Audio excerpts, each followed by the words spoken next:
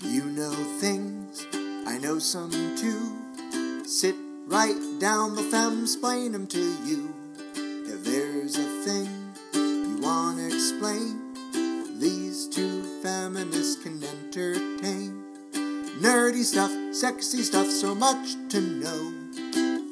Tune in for the Femsplain Show. Femsplain! Welcome to Femsplained. That's Diana. And that's Avalon. This is a podcast where two girls talk to each other about their very typically nerdy interests in a environment where they don't necessarily have to cater to the mans. Whoop whoop. I think we do a lot of catering in our daily lives.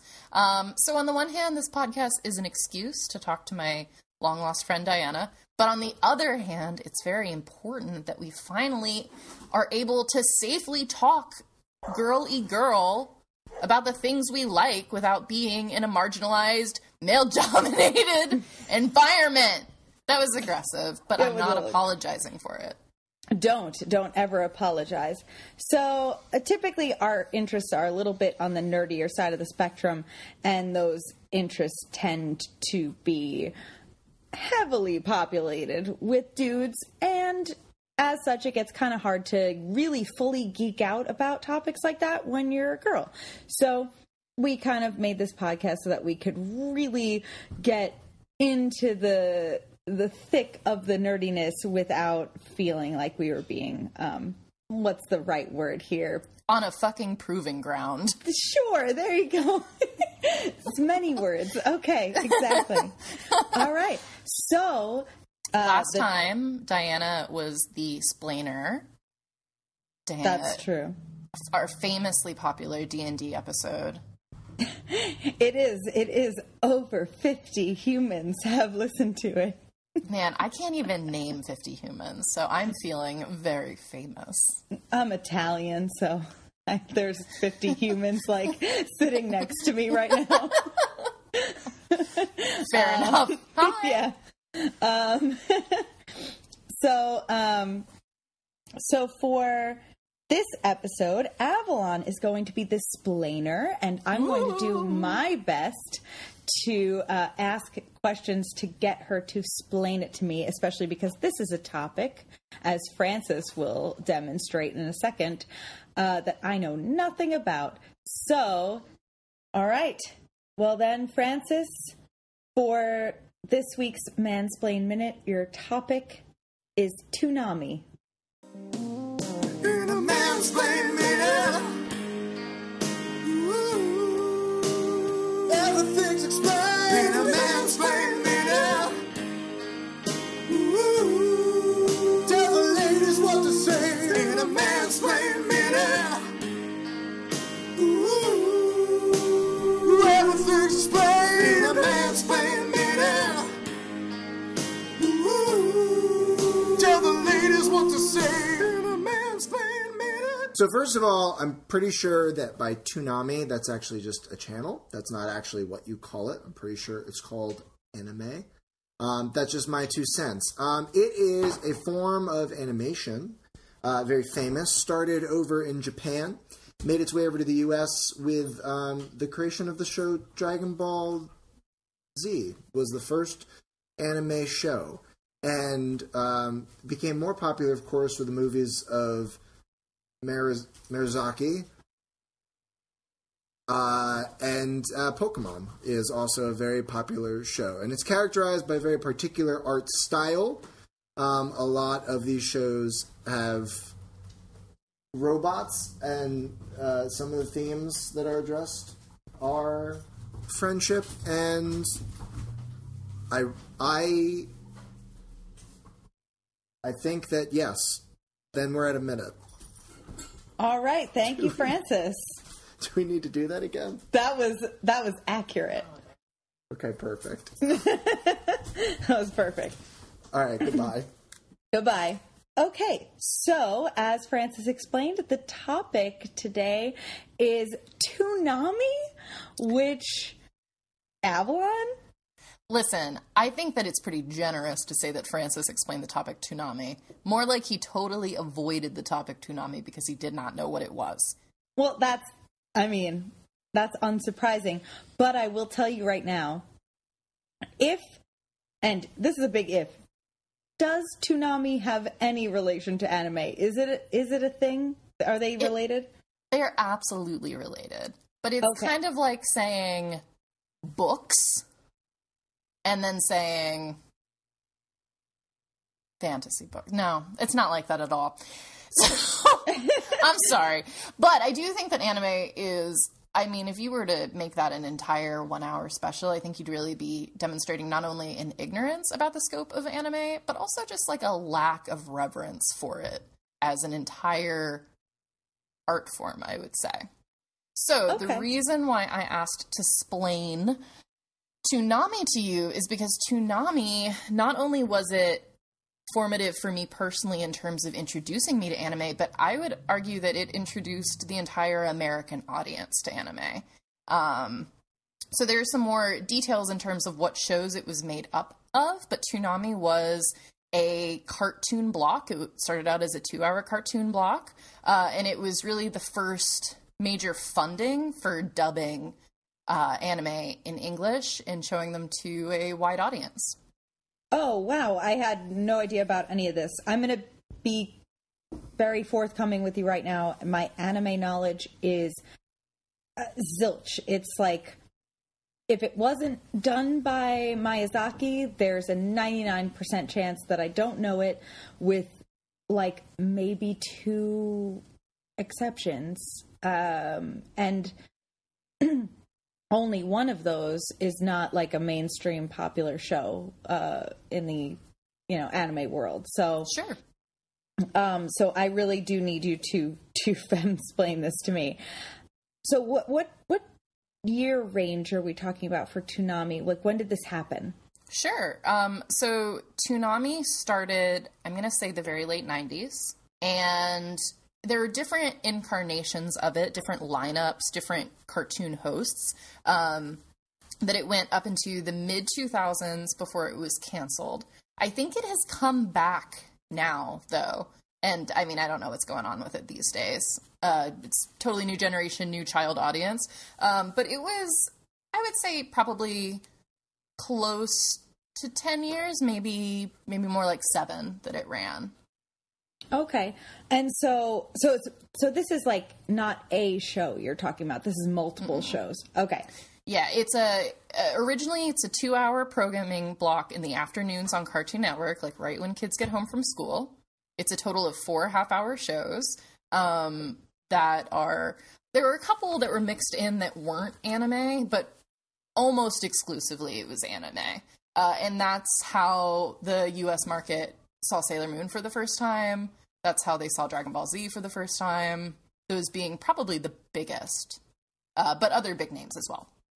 Oh, see, I had no idea that that's how that happened. Because I watched a little bit of Sailor Moon when I was a kid. Mm-hmm. And I watched a little bit of Dragon Ball Z when I was a kid. But that's Toonami.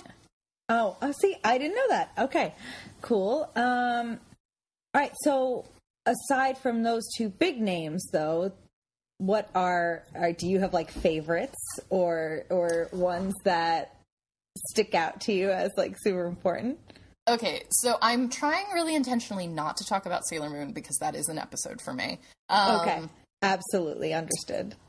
I would say pushing back on the gender norm, but acknowledging it slightly. I would say Dragon Ball Z was probably more marketed towards little boys than Sailor Moon was, but I was super invested in the lives and deaths of all of the characters on Dragon Ball Z. But I also was personally very fond of, there were multiple stories that took place in different universes based on the series, but it was the same characters. So there wasn't necessarily continuity from series to series, but it was called like Tenchi Muyo, which was essentially like what it boiled down to is that it was like kind of like a romping sex comedy plus supernaturalism. And how old were you when you were watching this? I mean, elementary school.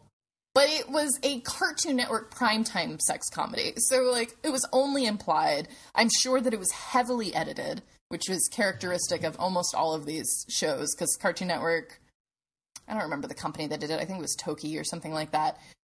When they cut it up for an American audience, like, a lot got pulled. To the point that some people argue that what we saw was not even an authentic version of some of the shows. The Japanese being, like, a little more sexually explicit. But Tenchi was the story of a young boy who lived with his grandfather and worked at his grandfather's shrine, and then upwards of 7 women started living there, and, like, some of them had powers and some of them didn't, but they were all super in love with him. Of course. Yeah. Yeah, that sounds right. When Yeah. When I put it that way, it seems like a male fantasy, but it was my fantasy, too. That you would live in a house and several old ladies would move in and... Well, they were all fall in love with you? beautiful. I don't know if I don't know if I wanted to be Tenchi or if I wanted to be one of the ladies. One of the ladies had like a bunny / cat / spaceship that I was really fond of. Oh, that sounds like you. Okay, no, that makes sense. Now we're coming back to reality, and now Sure. I know that I'm talking to my friend Avalon. Yes. Okay, very good. So, more generally, what I'll say is that with the value of hindsight, I really feel like that was a like cultural springboard for me. It was this whole Toonami blog.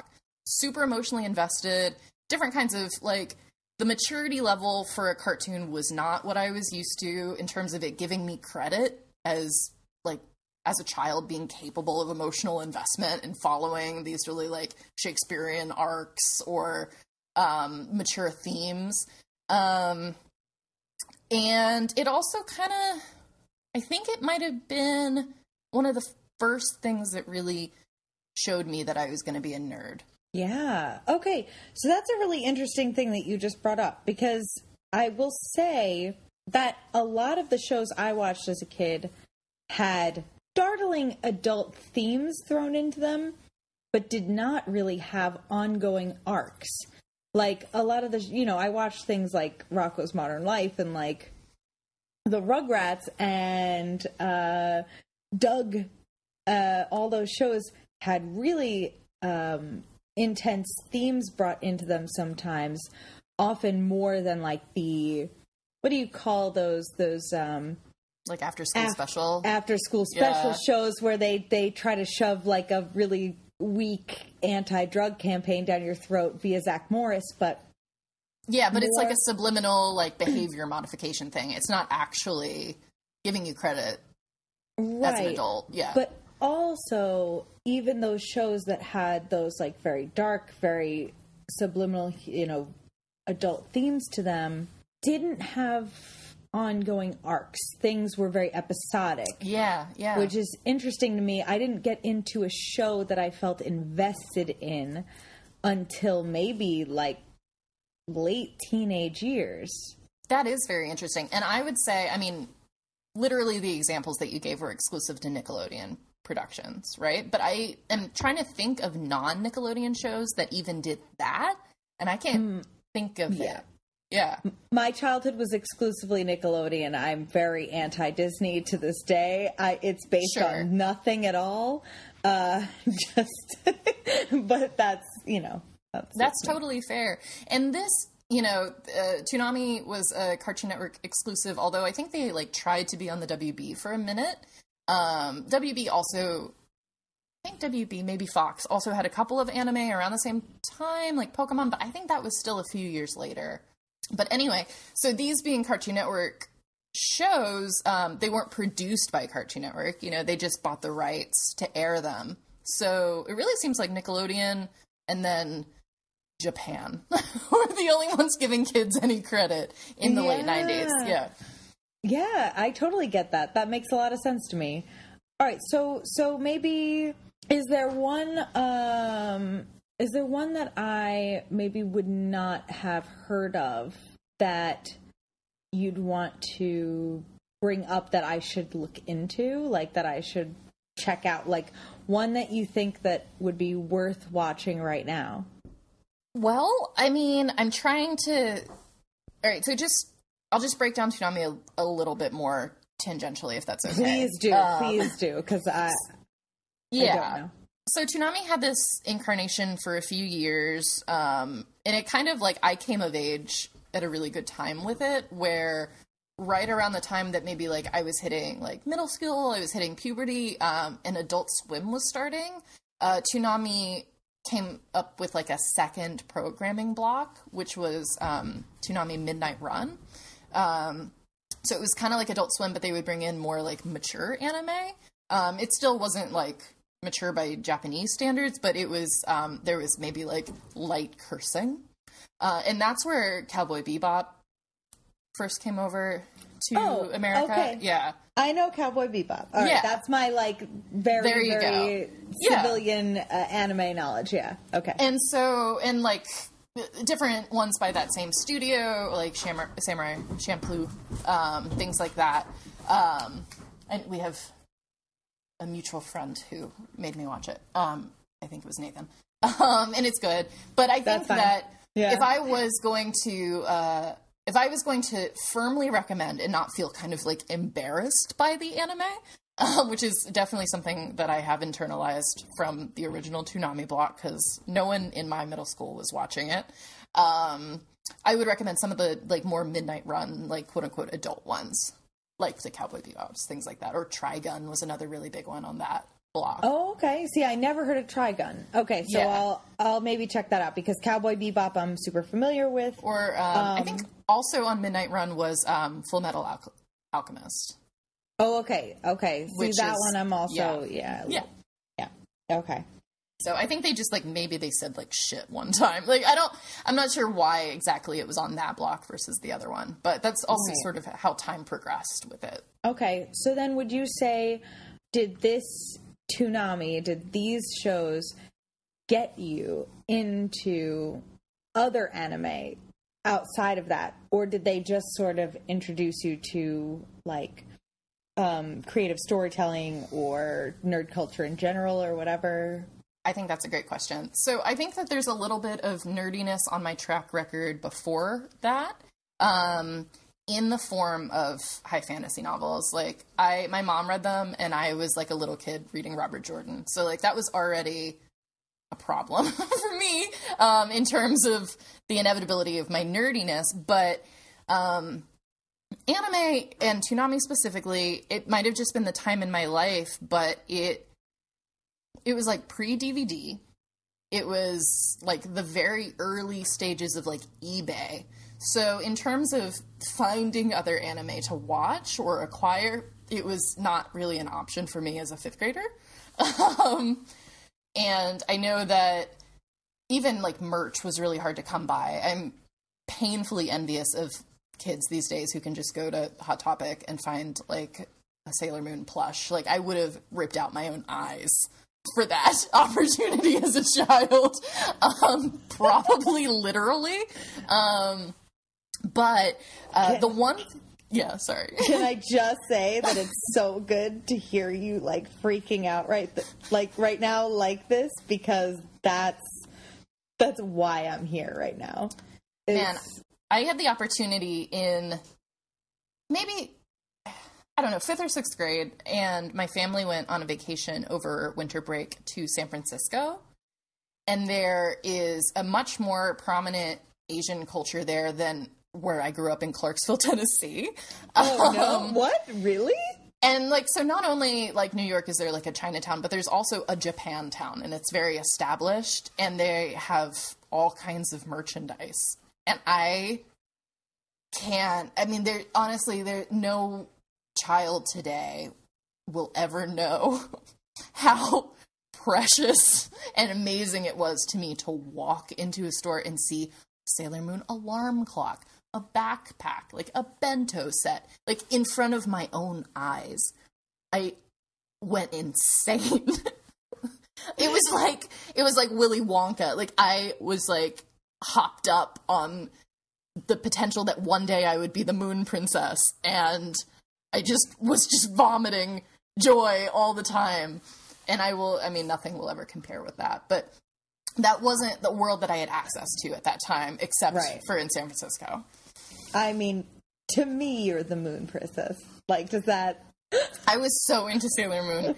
I have this memory of walking with my best friend Amber, who was also obsessed with Sailor Moon, walking to a bowling alley to go bowling together.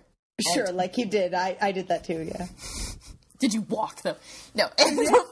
And before I would throw the ball down the lane, I would pray for a strike to the Imperium Silver Crystal. And that was the closest I've ever come to real religion. You know what? I believe in that. Like, I would lay down my life on that sooner, I think, than any religion I've practiced. I would see the moon, and I would be convinced I saw it brighter than other people as a sign that I was going to be the Moon Princess. Yeah. But not as, like, a second grader, like, as a sixth grader. That's like, fine. my friends were getting their periods. Like, was it fine? I think it's fine. Your friends were getting their periods. Were they thinking clearly? I'm sorry. Were they being rational adults? Were they organizing their stock portfolios while they were figuring out how to get pads stuck in the right To underwear, spot? Yeah, like, I don't think so. I think it's fine that you were still praying to the moon goddess before you rolled a strike. I was still bowling in the 8th grade, and I may not have been praying to the Sailor Moon goddess, but I was definitely writing Animorphs fan fiction in a notebook. So that's I know. You're looking at me with that look. Yeah. I'm looking forward to that. I know. Yeah, so yeah, that was, I mean, it was extreme. Mm-hmm. You know, we were talking, and I kind of had said this in the intro last week about how, like, I'm just a dabbler. Like, I'm not really that nerdy about anything. And then after the episode, I was like, all right, crap. Like, what am I going to talk about? And the second that I remembered this shit, I was like, oh no. The intensity in my heart just remembering it. But I'm specifically not supposed to talk about Sailor Moon. So the one thing that was a cultural gateway for me with anime, in addition to loving it, is that it introduced me to purposeful drawing via fan art. I thought it was beautiful, and I aspired to write my own manga one day. And so, like, I was just constantly drawing the cartoons or drawing myself as the cartoons, as you do. I even wrote, like, poetry about some of them because I was super in love with various characters. Avalon? Beautiful notebooks. I was not that good at drawing, but... Shut up, dude. I curated it. No. You saw that mug I did today. That was pretty much it. I tried, but, like, as a middle schooler, I really tried. And then, like, I discovered, like, the art section of, like, Hobby Lobby, and I started getting graphite pencils. So it, like, brought me into this world of art that I wasn't really in before, which is exciting. And then most importantly, because there wasn't a lot of community around it, except my best friend Amber, who was, like, 2 years older than me and went to a different school, is that I got into the internet for the first time. Like, I started learning HTML so that I could have fan sites, and I was networking with other people who were fans of the different anime, and, like, I was on forums for the very first time, because this was, like, 2001, and it kind of was still new. So, yeah, it, like, opened, like, really big doors for me that were probably the biggest, like, passions that I had and the biggest parts of my personality until I, eventually went to high school and people made me feel dumb for liking it, so I stopped. But yeah, it was a really big deal. God, teenagers are the worst. It's the worst. Quit that whole age range. And, like, there's so many things that I'm doing professionally right now that suddenly make sense to me based on that. Like, I switched schools between 5th and 6th grade. In 5th grade, everyone loved Sailor Moon, and it was fine. But I would make these very detailed, like, pre-BuzzFeed, which Sailor Scout are you?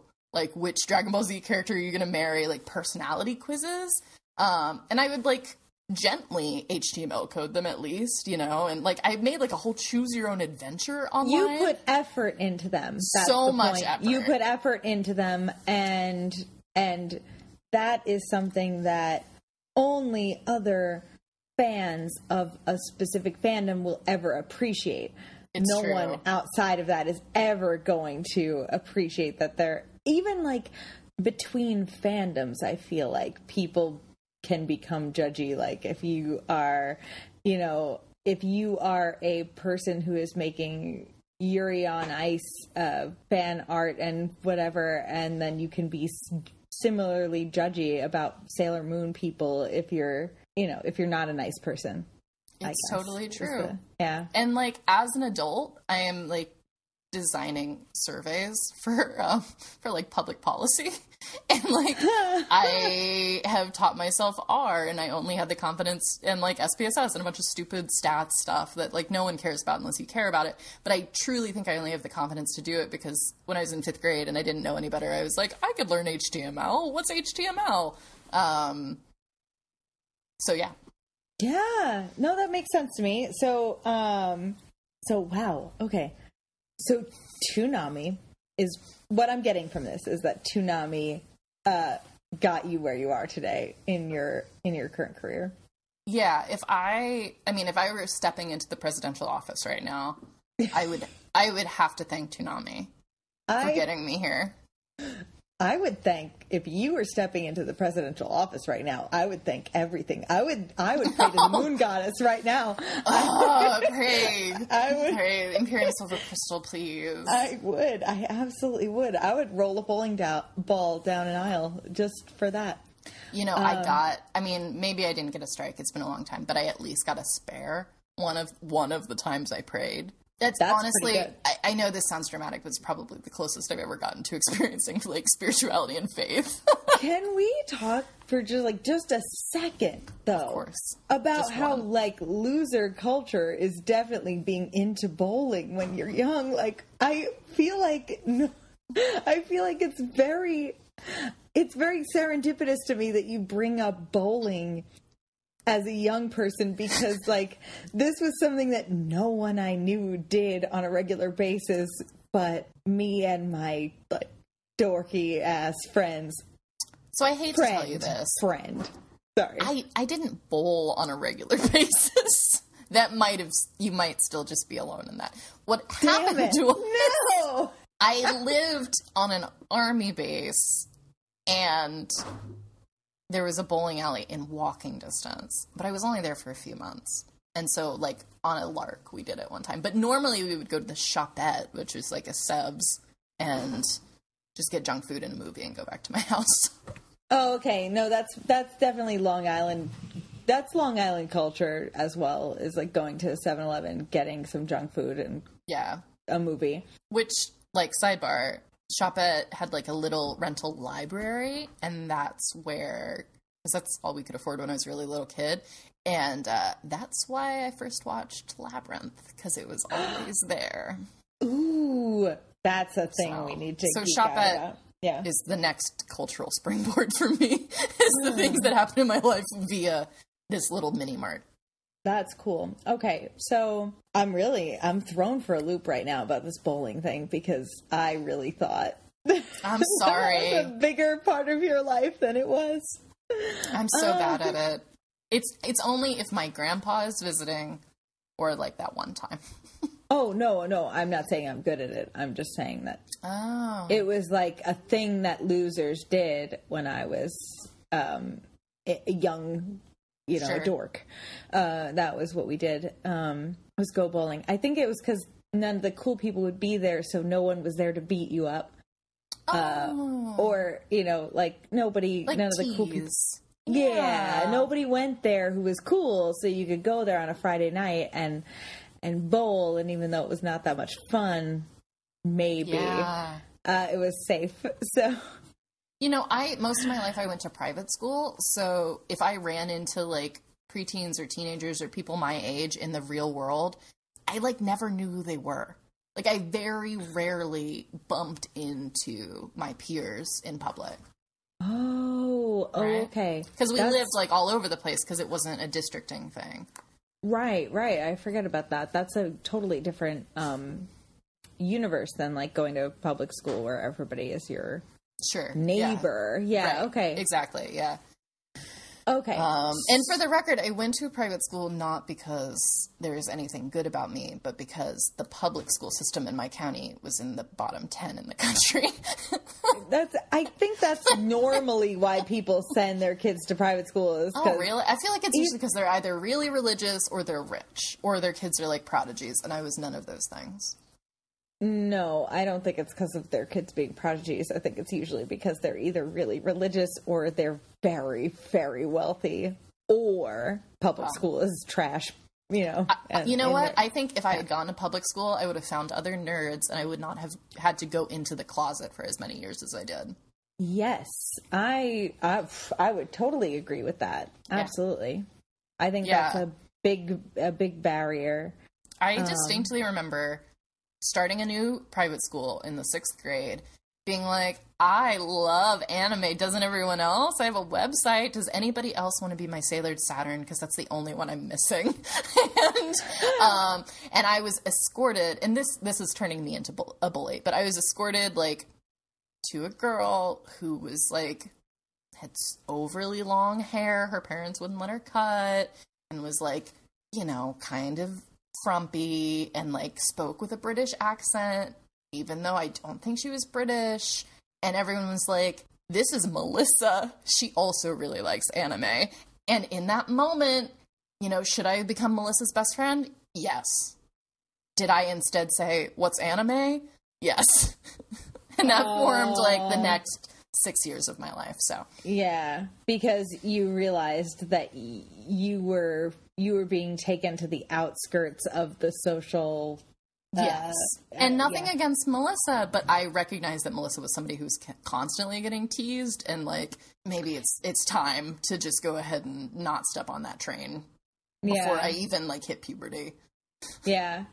It's scary as a kid because you don't really know the like, it's not like you have a fucking degree in sociology at that point, but like you know when a trend is happening, and you can know when there's, like, social danger around, right? And you're like, oh, if I let people know that I'm into this thing, I'm going to now put myself in this category, and I can't get out of it once it happens. Yeah.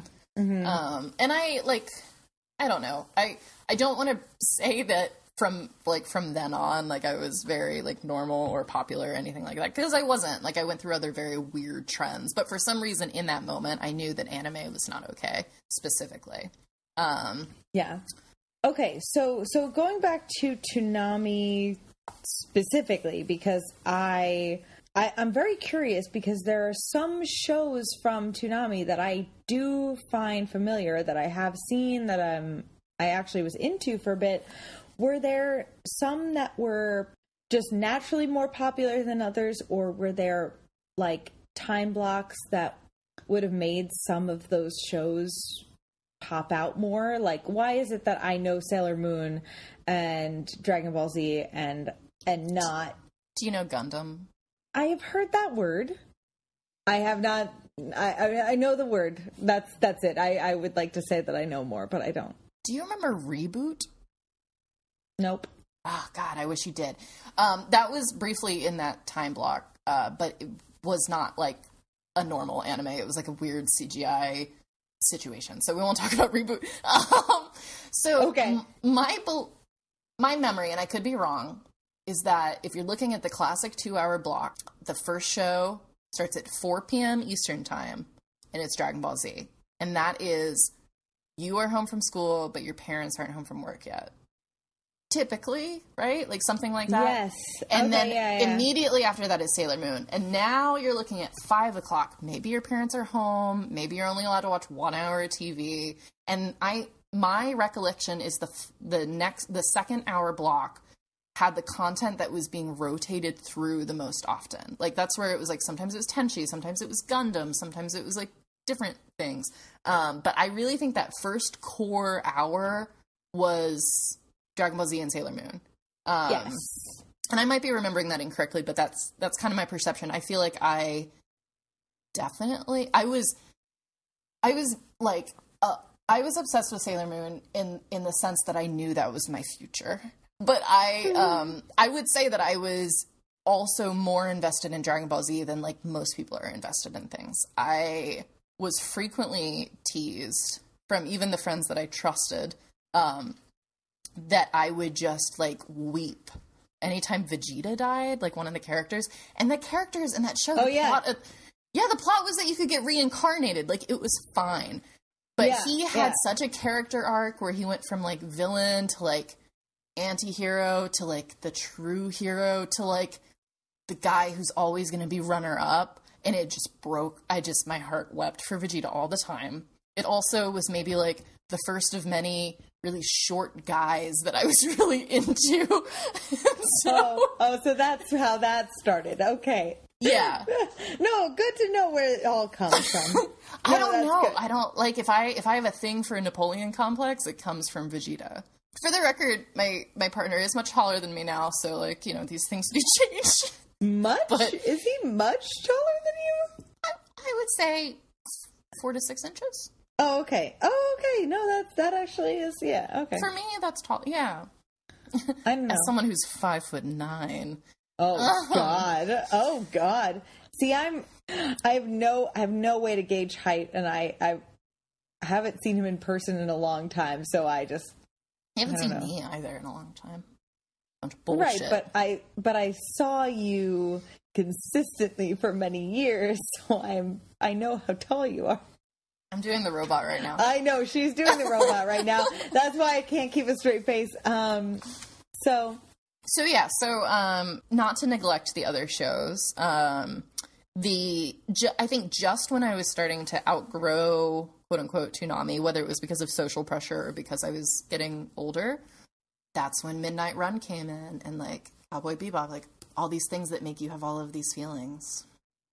Okay, yeah. So tell me a little bit. I do know a little bit about, Cowboy Bebop, but tell me how it was, because I saw it late in life. I saw Cowboy Bebop as a college student, watching it from people recommending it to me. So like I did not see that as like a show that was running on real time.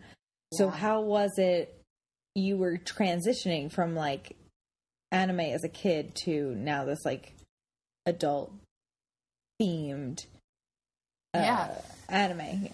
So I would imagine that seeing it as an adult, it would be like, wow, great dramatic shit can be a cartoon. But like the inverse, as a kid being like, a cartoon can be great dramatic shit? Like, it was just, it really redefined what my expectations of things could be.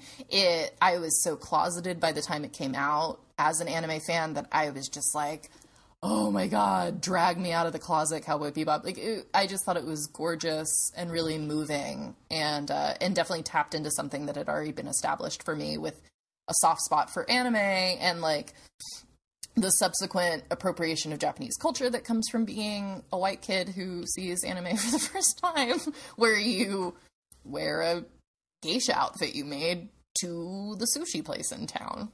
Honey. Oh. Yeah. Because you think like of how much you love and respect them and how good that is. Oh, honey. Yeah. So these are all of the things that Toonami did to me.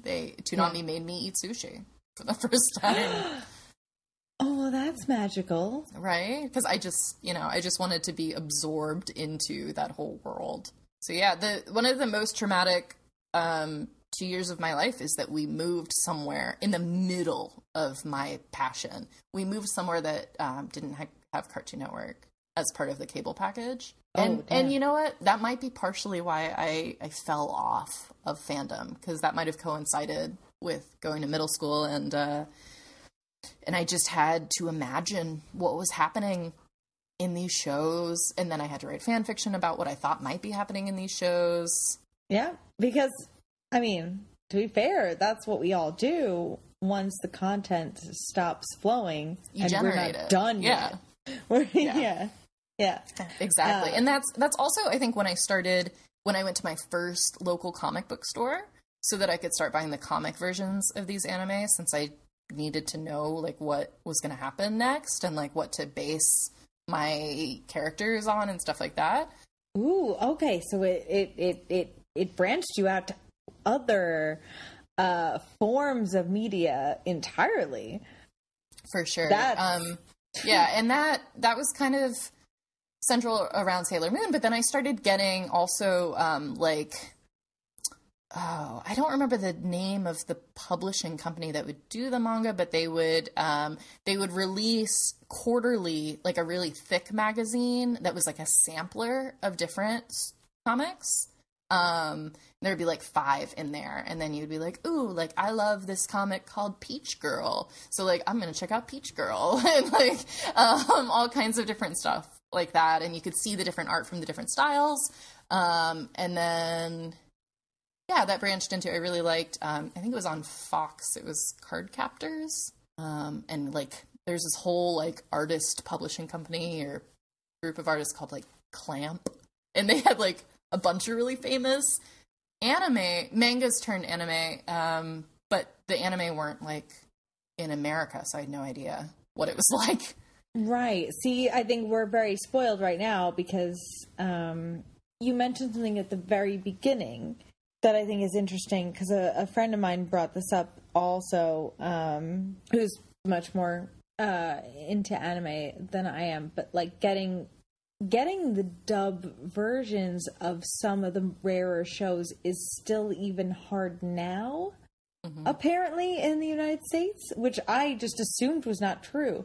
So I assume that it would be even harder, like, to come across a dub version of a show when, you know, back in like Web 2K and like when we were basically starting out on the internet. And then you mentioned that Toonami was maybe an introduction to having dubbed instead of Subbed. Yeah, thank you. Yeah. Shows, which even in like, I would say in like mainstream media, in like television and movies, like there's a lot of argument over which is better, you know? Sure. But what would you say? Oh, which is better? Yeah. Well, for anime maybe, or for Toonami? So Toonami exclusively dubbed. Okay. As a gateway, I think that dub was probably crucial. But I think that anyone who has any appreciation for an anime who watches it dubbed and then watches it subbed realizes how much of that experience, like, we were cheated out of by American editors. Whole episodes, like whole scenes, whole character personalities were really manipulated towards what they thought an American audience would want. And so you've got a lot more authenticity with subbed. And I'm not a member of, like, I believe Crunchyroll is the name of, like, it's like Netflix but for anime. Yes. I don't know anything about that because I can't justify subscribing. But I would strongly imagine that people who are like diehards or who have a decent opinion are probably sub all the way these days. I had a friend who, I don't know how she acquired it, but she had the Sailor Moon movies subbed on VHS. Whoa. And we watched it like on a road trip in the back of her parents' van, because her parents had a fancy TV van. And it was the first time I had ever seen anything subbed. It was the first time I had seen the Sailor Moon content in like its original Japanese. And I just thought it was gorgeous. Absolutely gorgeous. And then I, from there, kind of learned that Dragon Ball Z was like a lot more sexual in the original Japanese and stuff like that, and like more violent. And I was always extremely interested in seeing that sub version, and would really seek it out. Even though I think it might have been weird. I think it might have been like incesty. Like, I don't know. Like, sometimes things are weird. I assume. I have to assume that it was. But also, like, you're getting, regardless of whether or not the content was maybe had some creepy elements to it or whatever. Yeah. You're seeing a show that you loved in its originally intended format. That's like a crazy emotional experience, like something that you're really super intense about. For sure. And even like the first time you're exposed to, I mean, I wasn't exposed to a lot of foreign culture. I wasn't exposed to a lot of non-English speaking, and appreciating it and enjoying it as more authentic, but also like what you're hearing, you're not fully understanding. And like, you feel like you're privy to like this whole world you're not fully understanding. And it just like made it more enchanting to me. Yeah. Mm-hmm. And also acting style is very different too, cross-culturally. So you're getting a different type of performance that you're absorbing. Like this is so disconnected from the topic, but like I remember the first time I saw Life is Beautiful with the original. Life is Beautiful is that like Holocaust movie. It's amazing. Oh, I've never heard of it. I'm sorry to the Holocaust. Okay. Yeah. No, I mean, the Holocaust forgives you. Okay, thank you. Oh, yeah, God, I shouldn't have made that about me. I'm sorry. Yeah, I'm sorry, Holocaust. Like, I have the authority to forgive anybody for anything. It's a live action film about the Holocaust, but it's in Italian, and there is a really popularized dubbed version that airs like every Thanksgiving on Fox, and that was all I saw growing up. And then my grandmother one year showed me the real like version with the subtitles, and it changed the whole thing. And you're reminding me of that because of how meaningful it was to see like the real actor's voice coming through, and like their methods of portraying emotion are so different than what we're used to across culture. Yeah. I mean, to be honest, I think that sometimes when in Japanese, that might be lost on me. Like I can hear in my head moments of like anguish when in Japanese, like one of the Dragon Ball Z characters is dealing with like the sudden death of someone they loved. But and like that to me felt almost more powerful, hearing like the yelling kind of anguished whatever in Japanese. But things like the timing of the jokes and that inflection probably was more lost on me. So I don't know. Not everything tonally translated. But the extremely dramatic scenes were like much more dramatic. Well, I've heard that before. I don't know if you have. I've heard that you don't know how to speak a language until you can tell a joke in a language, because humor is harder to get across than other emotions. That's so insightful. I think like, oh my gosh, they should put that on your tombstone. That one thing, that's all that's going to be on there, is some quote that I didn't make up, that someone else said. I hope that you also like sort of misquoted it, just for the sake of the permanence of your headstone. Yeah, I can only hope. They say you never really know a language until you can tell a joke in it. My immortality is ruined. No, the gist of my tombstone is that humor is very difficult to portray. Comedic timing is harder than dramatic timing in your own language, so then in another language it's easier to miss it. So absolutely. That makes sense to me. So yeah, I'm trying to think of other Toonami shows that I've sort of neglected. I think that the Gundam shows, which were in a way similar to the Tenchi shows, in that you've got several series with the same name, similar themes, otherwise not connected. Wait. Okay. No, now we have to stop. Okay. So Gundam and Tenchi, those are words that I've now heard. Okay. I assumed they were shows, like their own individual shows. What do you mean by show? They're series. Series, okay. Yeah. But they're not like multiple series? Like they're not multiple... They're series and they're multiple series. So if I was to say... Let's equate them more with franchises. So let's say I've got a bunch of different cartoon series called Star Wars : blah blah. Sure. They're not concurrent. They're not necessarily all in the same canon. But there's something similar about them, which is that like either they have some common characters, even though they're different canons, or they're in a common verse.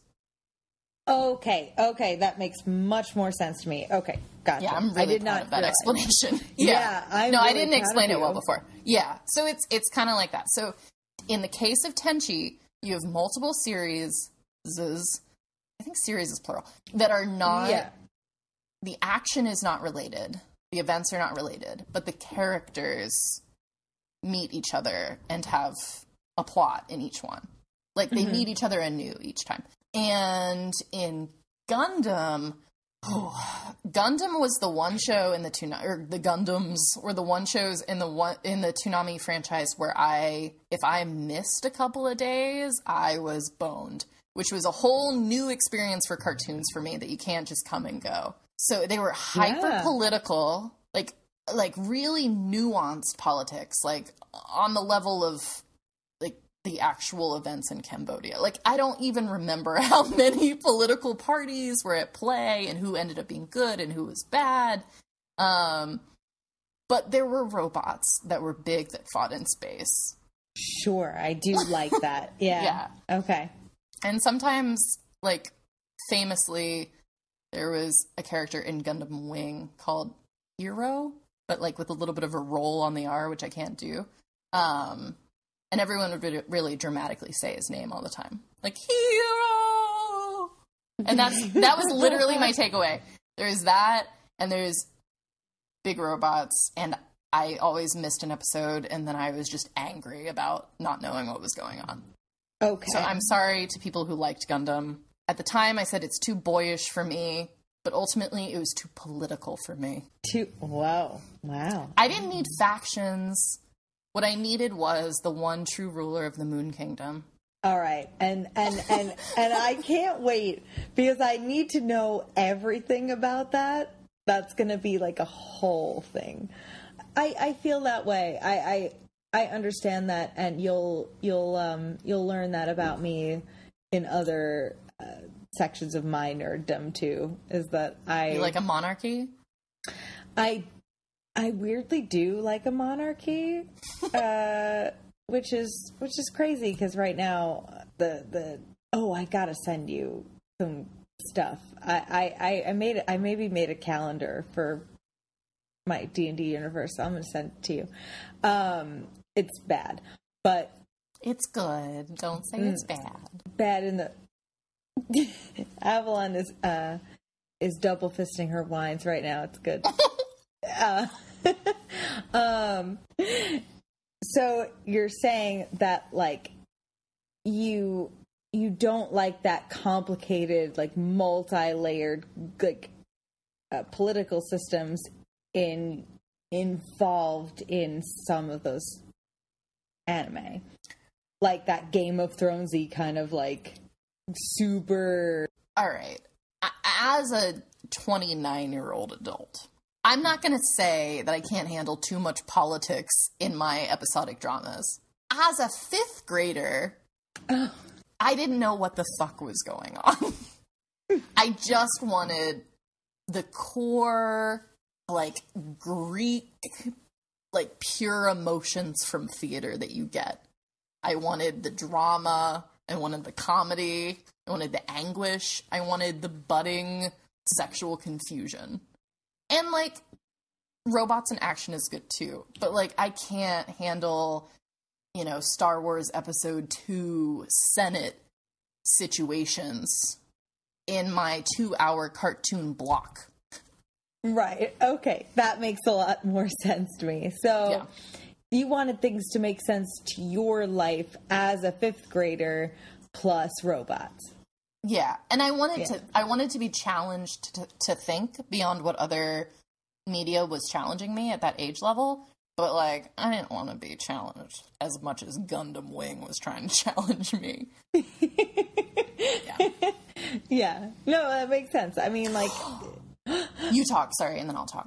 No, I had nothing to say. It was nothing good. It was about Star Wars. Go ahead. You know what one of my absolute favorite Toonami shows that did not catch on was that you should watch, and I don't know if it held up, but I've been obsessed with it from afar. It's called Outlaw Star. No recollection whatsoever. It's a limited run series, like one season or whatever. It is not fully unlike Cowboy Bebop. It is so good. Okay, so why? What is the sell? Give me the... It may have been the first limited run thing, like finite arc thing I had truly experienced, where like I was just like, holy shit, like this has a conclusion. They're not keeping this going for ratings as long as they can. I felt like, so it's the story of, oh God, it's going to sound probably bad.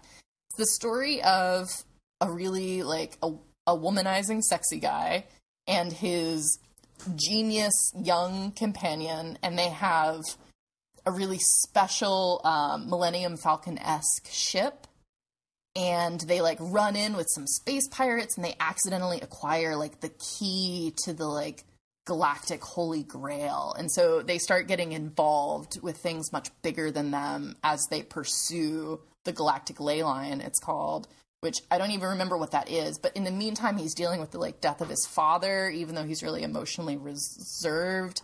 And then they like meet up with some companions, which is like a cat lady and like a really stoic samurai lady. And there's this, his love interest is like, bleh, this is going to be a bad thing. His love interest is that sci-fi trope of like, the woman who was just born, so she's like basically an infant, but she's in love with the hero, like Born a la Sexy Yesterday. Yeah, Born Sexy Yesterday. Sexy Yesterday. Yeah, and Born Sexy Yesterday is the key to the galactic ley line, and she's like so naive, and she's always like looking at him. She's always like, Gene, I'm vulnerable.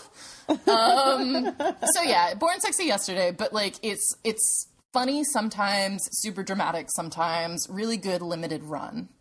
And I feel like it only ran once or twice on Toonami. I don't know if it was popular, but I loved it. And I loved the little Japanese song that was like the intro, and the even gentler Japanese song that was the outro. They were beautiful. Oh my God, I have to see this now. Yeah, so watch Outlaw Star. I think it's really underrated. It should have been on Midnight Run with like the adult content, but for some reason it was on the regular one. Okay, that's interesting. I'm gonna watch it like starting when this is over. Wow, I feel like I only saw it when it was on the air, and I feel like I can tell you a lot more about it than I should be able to. Like the characters' full names. Okay, I definitely need to see this. Because that sounds fascinating. It sounds like a little bit, it's giving me a little bit of a Doctor Who-y type vibe from your description. That like Runaway in Space, there's definitely... Runaway in Space. Yeah. Also like, you know, guy with like the naive companion that is inexplicably attracted to him. Trope, you know, is that very old school Doctor Who, you know. Wow. Doctor Who, so that's touching on, just in terms of the trajectory of this podcast, it's touching on the fact that at some point we're going to have to talk about things that we both feel invested in. And I almost think those are going to be the best episodes, even though there is no splainy. Oh, no, because we're going to fight is what's going to happen. No, we're not. We're both going to just talk about how much we agree about Clara. But I am, as a side note, so happy that you remembered the term of the Born Sexy Yesterday. Yes. What's the... there are a lot of good examples, but I was just thinking... Fifth Element. Fifth Element, yes, exactly. Yep. It's such a weird trope because you don't notice it until anyone points it out to you. And then you notice it in a fucking tidal wave. Yeah. Yeah. Yeah, and you realize that all you ever aspired to be as a formative young nerd is that you thought you were supposed to be born sexy yesterday, right? Which is really alarming. Because right, because you watch it's those like, shows when you're 5th grade. You're about to go through puberty. It's the whole, like, virgin whore complex thing. Like, if you're watching the show, you know who you want to be, who's going to end up with the protagonist. You know, you're going to be born sexy yesterday, which is the Madonna character, right? Because they're the most pure. And you're like, shit, that's what I've got to be. Yep, which is... Or maybe, I should speak for myself. I'm sure there are a lot of really empowered people out there that grew up in much cooler places than me. It's not me, so I don't save that sexy voice for someone else. Right. It's not... Yeah. I think that we don't realize how much of that is put on us when we're in, like, the 5th or 6th grade, when we're, like, hitting puberty, and we have already seen cartoon characters following that, like, path that we're supposed to go down that doesn't make any sense, and it you're absolutely right. And, like, I don't know what you're supposed to do with that. I don't know how you're supposed to not internalize that. And well, no, never mind. That's one of those things that I'm going to get in trouble for. I was going to say, if you are sexually self-empowered enough to rise above that kind of influence as a formative youth, I think you probably had bad parents. Yeah, no, right, because if you have that insight, God bless you, but also, like, why? I think there's probably 2 ways that could have happened. Either, in the very rare case, your parents were really open-minded and really forthcoming with you and really informative to you as a kid, or you just, like, had to become that way because you were exposed to things, you know, when you were young. That's really, unfortunately, the most common way that kids become, like, engaged with topics like that, is by accident and by happenstance, instead of by an adult actually guiding them through it, like what is the ideal. Sure, absolutely. You know? Yeah. And I'm glad we finally got a little feminism in here. Yeah, I mean, it's what I'm going to call drunk feminism, but I think it still has its roots. Drunk feminism would be a good name for a podcast. It would. Too bad we already published this. I know. Too bad we have a song already, a theme song. Too bad. All right. Do you have any other Toonami questions for me? Like what Toonami means? Oh, yes. I have that, and I have one more after that. So first, do what Toonami means. Cartoon tsunami. Oh, that's okay. Because tsunamis are a natural disaster that occur in Japan. Oh my God. Is that why? Yeah. I mean, there hadn't been a devastating tsunami like recently, like there is now when they named it. But yeah, it's a Japanese flavor cartoon tsunami. It's coming at you. Oh, that's dark. Yeah, that's a little dark. But you know what? That's also what I'm learning. Anime can be a little dark. So it can be so dark. It can be really dark, and it can be really sexual. But I only know about Cartoon Network, so I don't know about that. Oh, I know that sometimes when you really get into certain characters and you're searching them in 5th grade, like you're going to see some stuff. Oh, yeah. I do remember the first time that we used a computer in a classroom and some sort of like Simpsons porn doodling. Man, they were there from day one. Day one. The internet launched. I still see Simpsons porn when I'm searching for real human porn on the internet. And I'm like, wow. These same people, it looks the same. It's the same people from when we were all like 12. You just alluded to the 2 topics I'm most looking forward to, which is... The Simpsons and The Simpsons. I don't think either of us can probably talk about that. No. Tell me more questions. Okay. So my last big question is that, all right, so we have... I don't want it to be your last question. I'm having so much fun. Oh my God, I'm sorry. Okay. All right, my last question that I have in my head currently, and then you'll say more things and I'll have more questions. But the last question I have, if I were to ask you, as me, Diana, aside from Sailor Moon and Dragon Ball Z, what do you think holds up the most in the Toonami lineup? What should I watch if I were to watch one right now? What would you think would have the least nostalgia factor and would mostly be like a show that I could watch having never seen a Toonami show before? Are you looking to like laugh at it, or are you looking to like actually feel really to like, care moved about by it? To care about it? Yeah, to care about it. Mm-hmm. What have you seen before? Like just generally, like give me a recap Of all of anime. Anime? That you feel like yeah. Okay, so Sailor Moon, Dragon Ball Z. I doubt you've really watched Sailor Moon, but whatever. Wow, that's judgy. Okay. It's true, but it's judgy.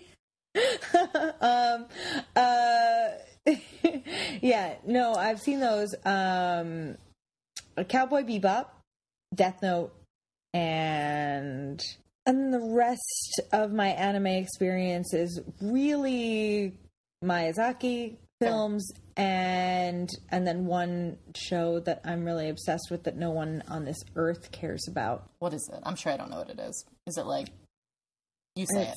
It's called Kino's Journey, and it just got a second season that's on Hulu that I know exactly one person that's watching it right now, and I'm afraid to because it's been like 6 years since like Attack on season Titan. 1. Yeah. So I haven't watched second season yet. I don't know if it's actually good or not, but I'm nervous about it. So right out of the gate, I specifically had requested that this podcast be about Toonami because I do not feel like I can defend my current anime cred, right? Okay. Like I haven't kept up to date on it, and I haven't necessarily rewatched a lot of these things as an adult. It's like a nostalgia thing for me and like a formative thing. But if you're not going to hold me to it too closely, if like it doesn't live up to it, I will say that the things that I remember the most fondly are Outlaw Star, which is a limited run. There was a show on like the Midnight Run Toonami that I really liked that I don't know if it ever got fully translated, but at least has a few seasons called Inuyasha that I think checks all the boxes for a fantasy story. It's more playful, less like serious than a Cowboy Bebop. It has some cursing. I think that's why it was on Midnight Run. But it's got a little bit of like the weird, like, whoops, I'm sitting on your face Japanese humor.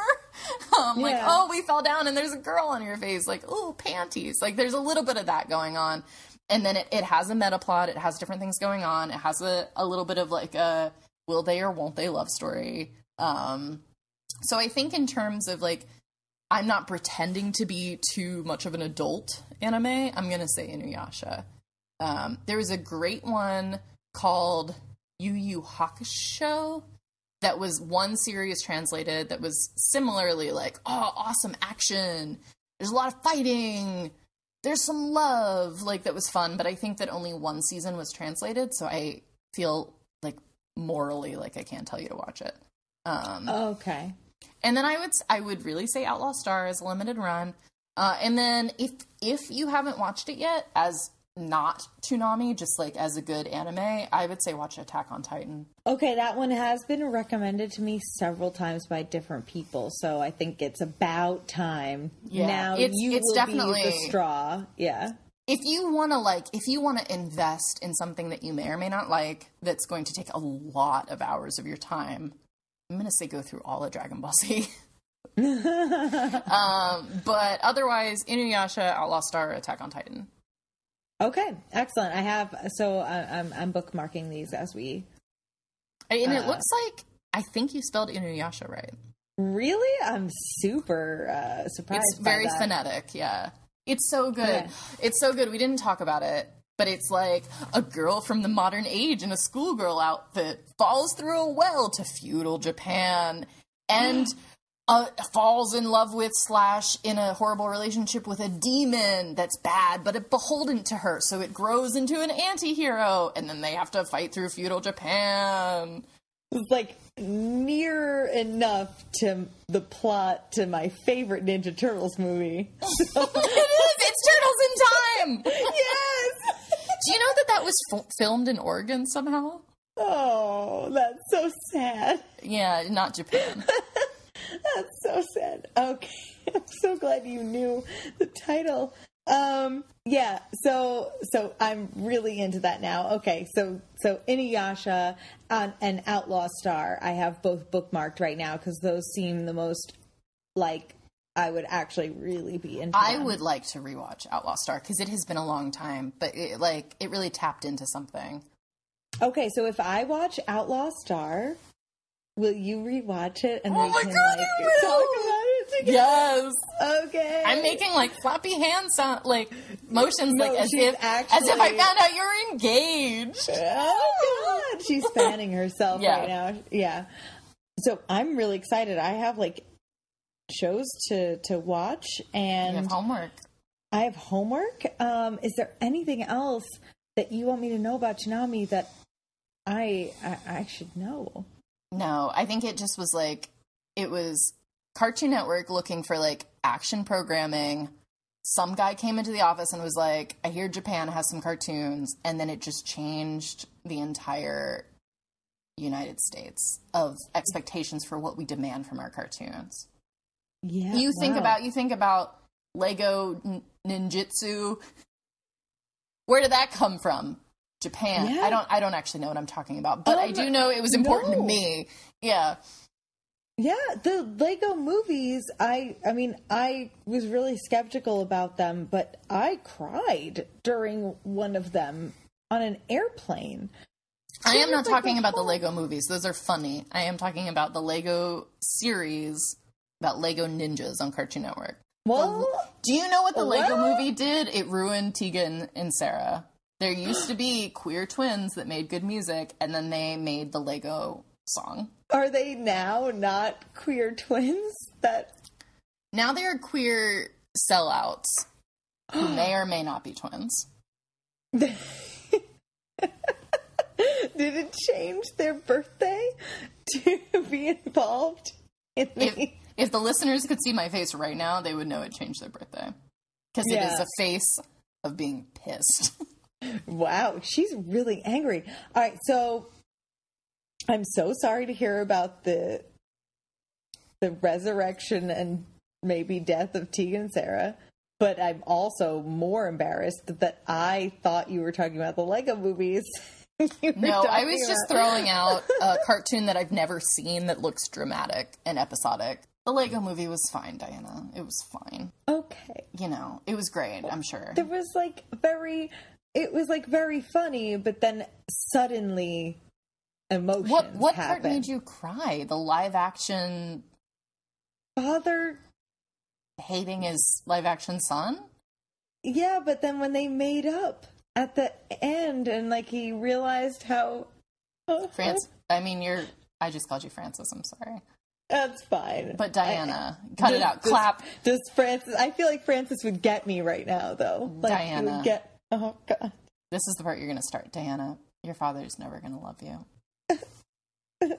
Okay. Well, I don't want to say goodbye. I know, but we have to. We have to end.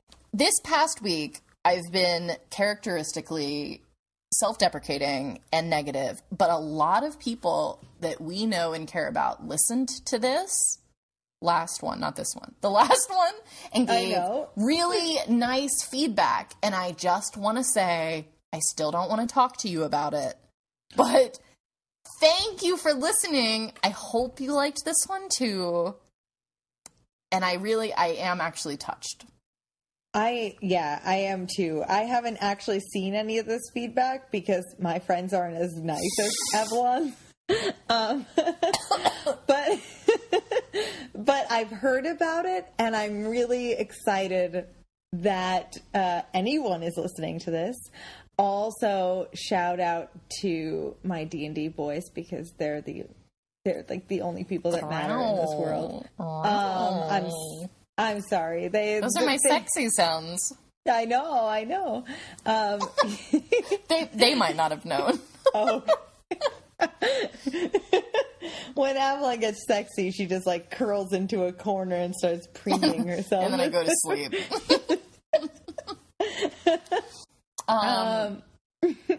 Well, I'm really appreciative as well, and I'm excited that we get to do this regardless of whether or not anyone ever hears it, but the fact that anyone likes it is beautiful. And I still don't want to talk about it. And I still don't want feedback. But if you want to leave a suggestion for a topic in a comment, that could be a fun way to like hear from, I don't want to say the fans because like, who the fuck am I kidding? But like to hear from people who are listening. If people are like, oh my God, it would make me laugh if you talked about beep. Tell me. Please subscribe. We're on iTunes now. Subscribe and rate it highly. Yes. Not because like we need that for validation, but because the higher you rate it, the more likely strangers are to get to see it, and that could be kind of fun. Oh, I need it for validation though. Like do it for me for validation. Yeah, that's fine. And I think like most importantly in this episode is there's some pretty new, pretty exciting additions in the front and in the back in the form of music. Mm-hmm. So I want to say thank you to our mansplainer for also being somebody who made music. That is good. Well, I love you, Diana. I love you, Avalon. And I want you to know that I said that sincerely. It didn't sound like it because you're laughing, but I will. I'm laughing because I surprised myself with like the sincerity. I was like, where is this coming from? It came from deep within me before I could catch up. That's because we're doing podcast therapy right now. That's what this is. It's opening us up to a deeper understanding of our connection to each other. All right, I love you, Avalon. I love you, Diana. Thanks for listening. Thank you. Bye.